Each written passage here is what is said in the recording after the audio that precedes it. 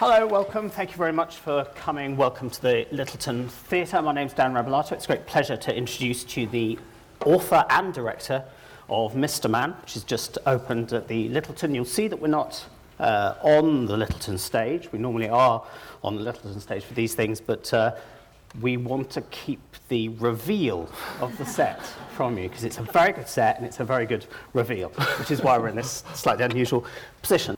So can I start with a question about starts, which is actually a kind of general question about you and writing, which is, where do plays start from for you? Is it an image, something somebody says to you, a story you hear? Hello, everyone.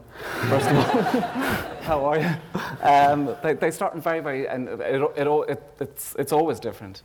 I wrote a play called The Walworth Farce, and I had an idea of four Irish builders trying to construct the London in their flat using boxes, and I thought that's a good image. Maybe I want to sort of spend some time on that. So I started with that, but then it didn't become that, because it would be really quite boring looking at four Irishmen building the skyline of London with boxes, like an art event or something. So but I didn't want to do so. But it starts with very different places, and the New Electric Ballroom, which is a play I wrote, it started with the end. I had this ending of two old women looking at a kettle boil, and I thought it was very Irish, and I knew what the strains of the play were. I knew it was going to be very sad and very lonely, and I just thought there was something really, if I could write to that ending and make that ending feel as if, oh my God, there are people in the auditorium who are just watching a kettle boil. But there was just something in that. And with this, I think with Misterman, it started off with a real event that I read about in the newspaper. I'm a city boy, but in Ireland, and the Midlands and the countryside were always sort of interesting to me on an unknown. So I wrote a play, my first play, Disco Pigs, which was very urban and cool, and all the rest. So I wanted to write something the opposite to that. I wanted to go out, and Ballycasangel was on telly at the time, and I wanted to see what this sort of this English version of Ireland was. And so I took my bicycle and went out to the Midlands and went around there, and I went, oh my God, it's actually quite creepy out here. And it's quite sad, but it was also very interesting, and I had lots of conversations with B&B ladies, bed and breakfast ladies and all that sort of thing. You'd arrive in the evening and they'd be like, so are you having the breakfast? Are you having the I don't bloody know, I've just arrived. Will you have the hot breakfast though? You will, and all this sort of thing. And it was all completely unknown to me, and so I spent sort of 2 months there, 3 months there, and there was a case in Ireland at the time of a very harsh, I can't go into it too much because people are going to watch this play are then going to go boom. But it was a very sort of dark sort of event and a dark story. And whatever happened in that story, I wanted to use it, and I came back and I wrote Misterman, this sort of rural, effectively sort of what looked like a sort of, to me, a rural, my version of what a thriller might be, except on stage. And the play's just opened here. Yeah.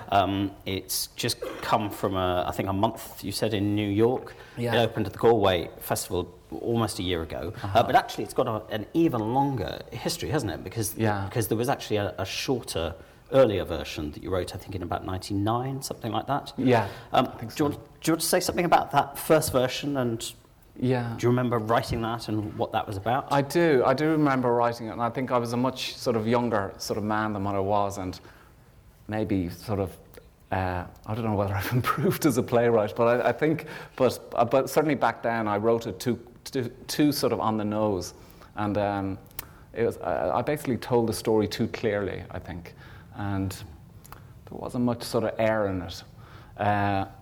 And this time around, and I performed it myself, which was an absolute disaster because I'm not a good actor. And I ended up in bloody hospital. I was just, because the piece is just crazy.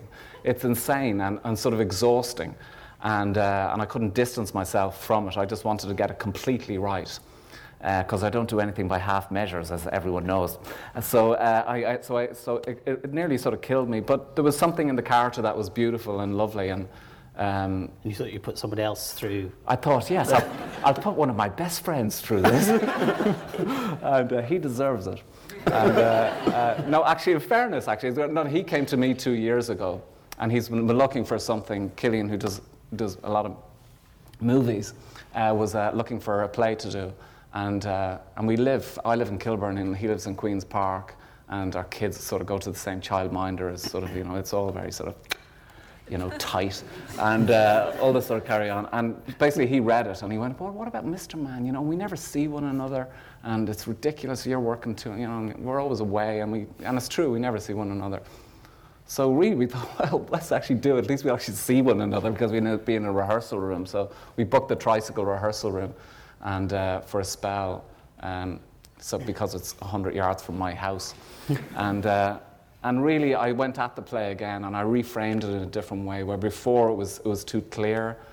I knew that I wanted the audience to feel very, very present in the moment, really sort of like anxious about, oh my God, well, this feels really directionless, but this character on stage knows what he's doing, and he knows where he's going with this, but we don't yet. But then the story comes at you a little bit later than what you're sort of used to, maybe. So, but hang in there, those who haven't seen it, because it does come, and then it comes really hard and quick. And so that's the sort of big difference. It's just the confidence, I suppose, of just going, you know what? I think I know when to throw a card, and I should throw it then. So it's that sort of.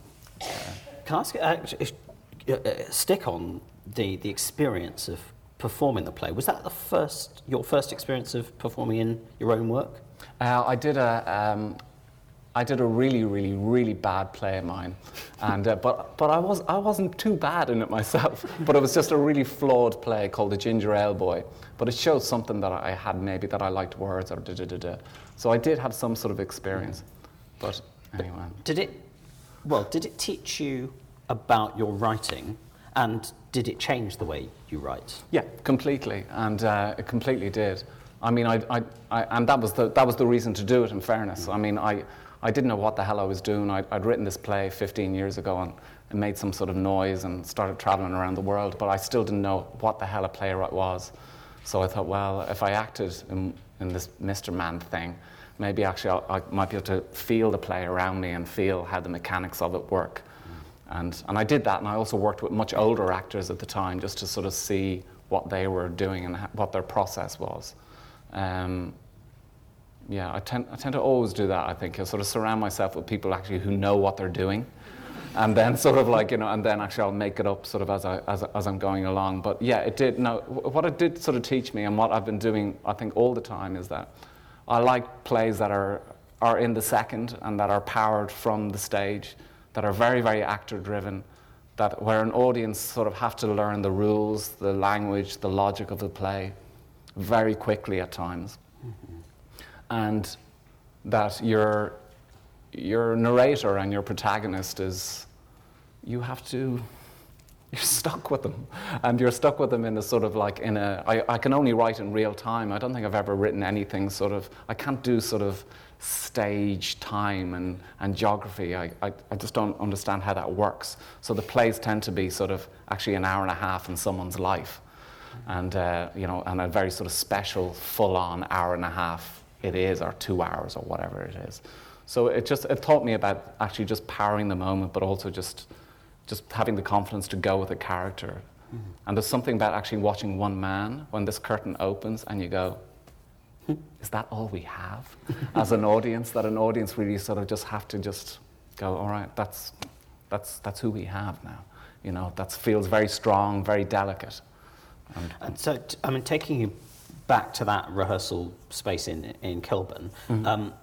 Did you go into that process having rewritten the play, or did you actually work with Killian on the second version? No, I rewrote it and reframed it and found a sort of a new frame to it. Mm. I think where before it was a sort of the play was a sort of theatrical construction, and it was a very sort of, look at me, sort of thing. This is actually much more real, and it's of the world, although it becomes another thing entirely. But you feel as if it's actually, for me, that it's set in a factory or a warehouse in the middle of Ireland, an abandoned sort of warehouse in the middle of Ireland, you know, like, and someone is there trying to sort of live their life, but it very, very quickly becomes something else.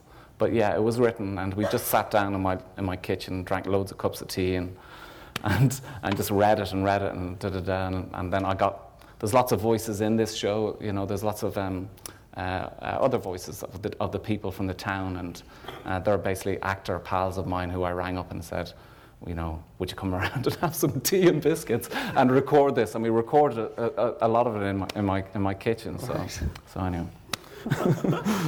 I mean, and of course you've directed this as well as writing it. And directing and writing are often thought to be very different ways of thinking about a text. In this production, let me put it like this: did the writer and director get on in this? Yeah, I think it was fine. I think it was fine. You know, I mean, making work with a really, really good friend is an amazing thing to do. Right.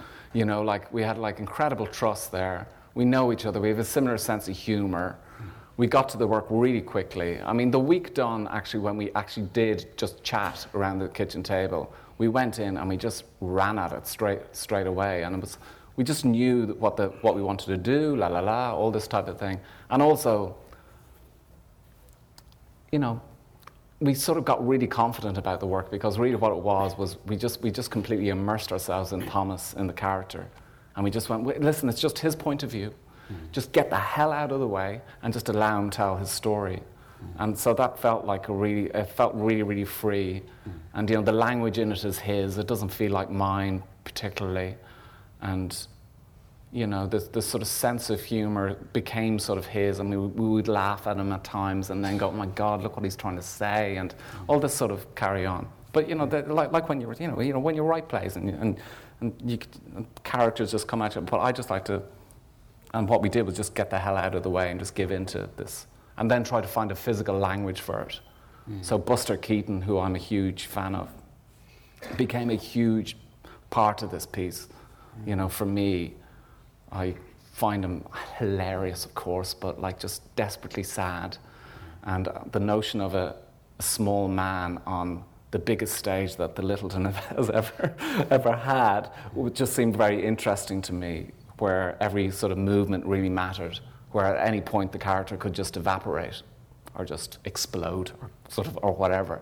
But this pure sort of active moving sort of became really, really important, of just keeping the story going. It became sort of really anxious, but really kinetic and really powerful, I think, for Cillian and for Thomas to play. You know, that sort of just that drive to keep on sort of creating story as he does. And the Buster Keaton reference, I think, is really interesting, because, of course, another famous Irish playwright who loved Buster Keaton is Samuel Beckett. Yeah. And watching the play, I mean, I'm sure a lot of people have had this association. Yeah. Put a man alone on stage with a tape recorder, and you do think of Samuel Beckett. But then there's a wonderful early radio play, I'm sure you know, called All That Fall, which is structured entirely on somebody's day out. Yeah. Basically, goes to the station, comes back. And I thought of that as well, and I wondered whether you were conscious at all that there's a tip of the hat in some way to. Oh, I think there's there is certainly, but there's all to all. In any work that I've sat down with, I feel the company of a load of Irish playwrights. Mm-hmm. You know, right back to Boucicault, and I can sort of see that here. You know, of just like the spectacle of going, oh my God, you know, of actually like so, and Beckett and, you know. I don't know. Like I can feel, you know, a lot of Irish playwrights in that piece. But that's just the way it should be. You know, like I mean, I'm a lover of, you know, and I respect all those, you know, writers sort of, you know, before me, of course. But you can feel them around you, and you know, I can see images in other plays of mine of, you know, the person at the door, which is a great sort of image in Irish theatre, you know, like of changing the course of the play because someone's just opened a door, and it's like, it's quite sort of incendiary. And I do a lot of work in Germany, you know, and the Germans just go, hey, Enda, what is this sort of family drama stuff you keep on doing? And I was going, what are you talking about? It's the only thing that Irish people do, you know. We absolutely annihilate family and try to understand who the hell we are, you know, like, you know, based upon sort of that a lot of the time, you know. So it's all, you know, it's a big sort of like, you know, echo sort of chamber room, you know, of all those ideas and voices, and I'm just a part of it. I can feel, and I'm very, very happy to have all those other playwrights around there, you know. I think what's very interesting about that, of course, is that it always strikes me as interesting that very, very often, so often, plays that have enormous international success are very often plays that are absolutely rooted in one place and time. Yeah. And of course, this is a play that has, as I said before, you played it in Galway, you've played it in New York, it's now in London. Yeah. I just wonder if you noticed or felt there was anything you could say about the different kinds of meanings it accumulates in different places. Do you think it speaks in a different way in Galway than it does in... I don't think it does at all. Right. Which is so great. Which is so great. And the audiences here have been amazing, actually. But then it's a brilliant... We played it in two... initially, we did in the Galway Arts Festival and in this warehouse. And people thought I was insane. I said, can we do it there? And it was 3 times wider than this stage, but it wasn't as deep. And then we played it in sort of St. Anne's warehouse in New York, which was sort of, again, double the size of the width, but a bit sort of like, you know, this sort of carry on. And people have sort of just had the same reaction. I think you attach yourself to the character and you just go with them, you know, like you sort of course they know that type of character, but I think they really, well, hopefully, I mean, the people who do sort of attach themselves will really begin to care about him very quickly. Mm-hmm. I hope you do. I mean, I suppose one thing that, you know, strikes me about it, that of course reads perfectly well here, but there are things like the catechism as a kind of device, and watching it, I was sort of very struck that notion of a learnt, repeated attempt to, I don't know, make a thought go in, is not only part of the rhythm of your language, but actually it's almost the structuring principle of the whole play, isn't it? Mm-hmm. And is that something you discovered in the course of writing? No, but that's a really, really good point, and I never thought about that. And now I'm going to pretend that actually that's what it was. But no, I didn't. I mean, I do like characters who sort of who need that sort of repeated sort of behaviour again and again. I find that daily sort of like strain in my own life, that sort of getting up in the morning and going, God, I can't believe I've got to live another day. and I both hate it and then sort of like and then immediately go, actually, yeah, no, I'm ready for it. I think I'm ready for it. I fall between terrible sort of depression and real sort of elation that actually I get to actually live in a house, you know, and have a kid, and, you know, a lovely wife, and and all that type of thing, but also go, God, I can't believe I have to carry on. It's exhausting, this life. So that's what tends to happen with the characters. Not in this production, though. Thomas doesn't do that. He's incredibly positive, you know, and I would love to have his incredible sort of positiveness, you know, like, despite the fact, you know, that, well, where the hell he travels to, what happens to him. He just, everything is like, oh yeah, it's fine, everything's grand. You know, I don't have that. It's interesting because I think in the introduction to Plays One, the first the collection of your plays, you talk about the first version of this, and you say that it has an influence, or I can't remember the exact phrase. I've got it here actually. Yeah, so the play went on to influence later plays, and I was struck by exactly that thing you were saying there about the War with Farce and the New Electric Ballroom and so on, and this, in a sense, feature these people who are sort of, it's like some traumatic moment of loss or disappointment leads them to compulsively repeat.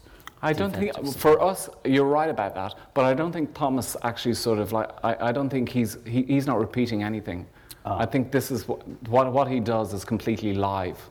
And it's live to him, But in the past, yeah, I mean, but it did influence the later plays in that they're both memory plays. They're both about actually sort of like, there's 3 of them. I think 3 of my plays are about trying to just rewrite history and rewrite memory and all that type of thing.